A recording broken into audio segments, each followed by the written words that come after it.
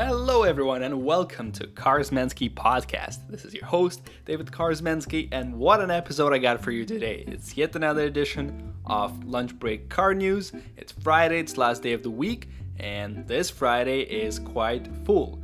Luckily, not as many official news, but some spicy rumors and a lot of new cars. With that in mind, let us get started. Starting off with my favorite section, which is full today, rumors and teasers. And it's not an episode without a BMW, so let's talk about them. We have two things coming up. First one is the BMW i4 that was teased lately, going into a drift. And the company itself said that the BMW is doing the final testing of the components on the i4. That is fair because we should see the model fairly shortly, sometime by the summer of 2021, and what we will see is quite a lot. The design will feature the i4 concept that was very close to the regular 4 Series, but more electrified and perhaps looking a little bit more premium with nice colors and details, and those should make it to the final version as well. And speaking of versions, there's going to be at least 2 of them. The top variant, expected to be called i4 M50, will be able to produce up to 530 horsepower, and the top range version will have 600 kilometers on a European cycle. There's also, of course, the rumor of the electric M car coming, and some rumors suggest it's going to be even the hotter version of i4M. All of that potentially later this year. And another BMW was spotted is the brand new 2 Series, which is really the 2 Series we were waiting for. It's not the front wheel drive that's currently available in the Grand Coupe form. This one is special. It's the same rear wheel drive platform as the last 2 Series, and it can't come soon enough. The spy photos suggest that this is the US spec of the M version, not the full M2, just the M Power version. And there are some rumors saying that the car won't go with M240 badge. It will instead bear M245, which I have a hard time believing, as I think current nomenclature of BMW models dictates that the inline 6 3-liter engine in there should be M240. But other than that, it will be an exciting car and very good indeed, especially if it comes with a manual as it should and with the hotter M2 version. The regular 2 Series should come out somewhere next year, but M2 probably is not coming until next year. Anyhow, this is a very anticipated model, and this could be the last real 2 Series with a rear-wheel drive layout. So when it comes out, please buy it because we need more of those. Next up, Ford and their favorite F-150 pickup truck, especially in the Raptor edition. Finally, Ford has tried to stop the leaks as it put out a memo to its suppliers saying that this is unacceptable. And guess what? There's another leak. This time it's a dealer spec sheet about the upcoming brand new 2021 Ford F-150 Raptor that suggests that at least at first the company is releasing F-150 Raptor with an EcoBoost 3.5 V6 engine. So not the V8 we were waiting for, but it could be still in the cards. So what company is probably trying to do is get all the hype it can for the original model, because if it releases 2 engine options, V8 and V6, V8 will obviously be more popular. So maybe as a business tactic, they're giving us the V6 option first, so we buy it out, and then as soon as that's successful, there will be a V8 option. Ford, of course, has 2 V8s currently, one V8 Coyote from the F-150 with a 5-liter displacement, or a supercharged 5.2-liter V8 from the GT500 Mustang. That could be wishful thinking, however, because as much as the V6 needs more power to battle with more powerful T-Rex, the V6 has 450 horsepower versus 702 on a T-Rex. Potentially, there could be a hybrid V6 coming out that will boost the power numbers but won't get us the exciting V8 rumble. So we'll wait and see. There should be more details coming out this year, potentially even with a release coming later this year of the Raptor. But again, we'll wait and see. And there was another interesting leak, this time coming from Hyundai and their Ioniq brand. specifically the Ioniq 5 car. This rumor is to be taken with a grain of salt because the authenticity of it is not yet confirmed, but it appears to show a slide deck with the Ioniq 5 and its characteristics that promises up to 510 kilometers of range or 320 miles on the European cycle, should I point out. Rear-wheel drive and all-wheel drive layouts with up to 310 horsepower, which seems to check out. And interestingly, a head-up display measuring 44 inches that has augmented reality. So if it is indeed 44 inches, it's the size of a TV, meaning it will take over the whole windshield. And I'm curious to see what kind of head-up display is that, potentially with some AR technologies similar to what Mercedes has in their S-Class. Nothing else is noted, and while the rumor seems to check out with everything else we've heard, some interesting details there, and it shouldn't be long till we see the final version of Ioniq 5, as Hyundai keeps teasing it lately. Another very interesting model that was spotted lately is the Porsche Taycan in Cross Turismo, guys, or a lifted wagon, guys. It's interesting that it was spotted completely camo-free in a mall in California. Kind of reminds me of that early iPhone 4 that was left out in a bar. So in this one, the spy photographers were able to catch the whole car, not interrupted, inside out. And while the front is the familiar Taycan, the back is pretty interesting, sort of the Panamera vibes, but the lift going on here is definitely significant, higher than any Panamera models, and overall with the wheels reminds me of a lowered Lamborghini Urus, which is a pretty interesting look. Overall, on the outside and the inside, the build quality was stellar with nice materials everywhere, and looks like the wagon is finalized. It's the design of it is pretty final and looking pretty good indeed. As for the performance options, should be the same as in regular Taycan, perhaps not with the rear-wheel drive setup, as this is sort of a more rugged wagon version, and in the top form of the Turbo S, maybe even will be offering us 750 horsepower if indeed it comes out, which will be pretty exciting. And as for the pricing, obviously it's not available, but usually in Volkswagen Group terms, these command a little premium, perhaps 3,000-4,000 over the regular Taycan, which should be a little bit more than 150,000 for the Turbo S version. Can't wait to see the final one. Another car that could be very exciting is the reimagination of the original DMC DeLorean. This one's coming from Italdesign, the coach builder, and it features a DMC badge as well.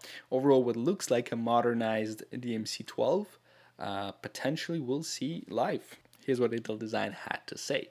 What a better way to celebrate an icon of automotive history than a sneak peek at the near future. Stay tuned for more. No more information is available, and the only thing we can see from the pictures is a silhouette, DMC badge, and gull-wing doors.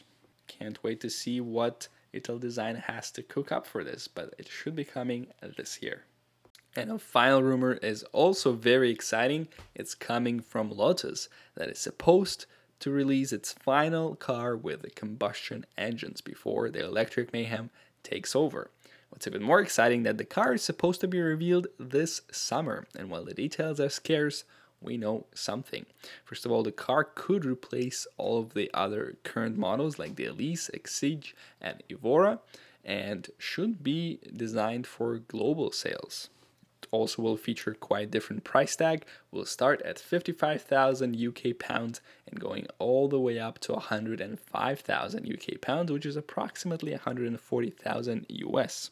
Lotus CEO is confident that the car will give Lotus substantial growth, and with availability in the US and other markets and an attractive price tag, we yet to see that, is pretty possible. Also, the car benefits from the modern electrical architecture, and the sports car should sit on a platform designed to boost day-to-day practicality, especially when it comes down to getting in and out of the cabin. So my thinking, maybe since Lotus will be partnering with Stellantis and will be developing an electric car together with Alpine, Maybe they'll benefit from one of the Stellantis current platforms, like the one for Alfa Romeo 4C, for example. It's all yet to be seen. A debut date of this summer is pretty aggressive. No one really saw that coming, so we'll see what Lotus has finally cooked up for us.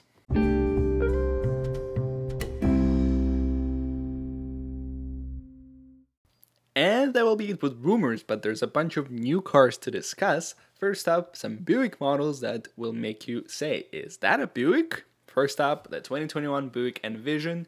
The US version was finally revealed. It rides on the Cadillac XT4 platform and features similar design and features. First up, of course, the improved exterior. The car looks pretty sharp for a Buick, I gotta say. Definitely grabbing some cues from Cadillac, and will feature 3 unique trims. They'll be Preferred, Essence, and Avenir. There's also going to be a sport touring package that's coming with exterior updates of the 20-inch wheels and some black trims all around, but the car is not particularly sporty, with a turbo 2-liter 4-cylinder engine with 228 horsepower and 258 pound-feet of torque, with 9-speed automatic, with a front-wheel drive standard and all-wheel drive being optional. Inside the cabin, of course, you'll find all the modern technology, like the 10.2-inch touchscreen, Amazon Alexa integration, wireless CarPlay, and Android Auto. And for the safety features, there is automatic emergency braking, a bunch of others, and interestingly, rear park assist and 360-degree camera, including a head-up display and adaptive cruise control in options. The cars are already on their way to dealers, starting at $33,000 US for the preferred package. The Avenir top tier is costing $41,000, and the Sport is an extra $1,500 extra. Another pretty sharp Buick is the 2022 Buick Enclave that was just debuted on the exterior. We don't know any details on the inside or what's powering the car, but it looks pretty sharp. They are perhaps resembling that alleged Buick that GM was showing us at the CES presentation that people thought is a Corvette SUV. It definitely has those headlights and a similar grille and the lower portion of the front. And overall, the exterior looks pretty nice. While this is a 2022 model, we've only again seen just the exterior, no other details, but the car should be revealed somewhere in spring of 2021, so we'll get waiting for it. Another lightly refreshed model is the 2021 Porsche Panamera that was finally giving pricing. While the prices remain unchanged, the Turbo Panamera is being replaced by Turbo S Panamera. And Turbo S is quite a car, starting at $179,000 US. It is powered by a twin-turbo 4-liter V8 with 620 horsepower and 604 pound-feet of torque, with 0 to 60 miles per hour time in 2.9 seconds. Not bad for an executive family car. And while most of the engines were upgraded with a few more horsepowers, the pricing hasn't changed, with the starting Panamera, the base 4S, coming at $88,550. Overall, the redesign was pretty light, just some tweaks to the exterior and interior, nothing significant, but the engines were improved and the more horsepower were given. So, if you want, the dealers are receiving their new Panameras as we speak, and they're available over there. And yet another car that was updated, rather a lineup of cars in Europe only, is the Fiat 500. While Fiat Chrysler is planning to get rid of the Fiat 500 altogether in the US, 500 still lives on in countries like UK, where it has been updated because of the brand new 500 electric. The engines and power are what would you expect for the European small cars, with 500 now being powered by a 1-liter mild hybrid gas option with a 69 horsepower and 68 pound-feet of torque. 500X is offered with a 1-liter engine producing 118 horsepower, or a 1.3-liter 148 horsepower, and the biggest 500L gets 1.4-liter engine with 94 horsepower. Overall, the upgrades are minor, with few new safety tech and some trims available in the car, but the cars are still pretty affordable, with the regular 500 starting at 30,000 UK pounds, 500X at 20,000 UK pounds, and 500L at 18,000 UK pounds. So overall, pretty good options for a small town somewhere in England or Italy, definitely not in the US. Next up, some quick updates. First up, the Jeep Wrangler 4xe configurator is up. If you don't know, it's the hybrid version of the iconic off-roader, and the most expensive 4xe you can have will cost $65,000 US, which is a Rubicon model that starts at $51,500, but if you're able to spec over $13,000 in accessories, while the regular entry-level Sahara 4xe starts at around $48,000. Quick refresh, the car is powered by quite beefy setup of 375 horsepower with a turbo 2-liter 4-cylinder engine and 2 electric motors. And that's pretty decent for a hybrid option, offering the quick electric 0 to 60 miles per hour. And another unit of business for the new models is the recall on the brand new 2021 S-Class. There is a rumor saying that you shouldn't really get the first year the model is out, for this being the first year of a 2021 S-Class, as they come with issues. Well, the first recall for S-Class is already here, and over 1,400 cars are affected, and there are potential issues with the steering, so that is a crucial recall for all the 2021 S-Class owners. They're urged to bring their car to the shop, free of charge, of course.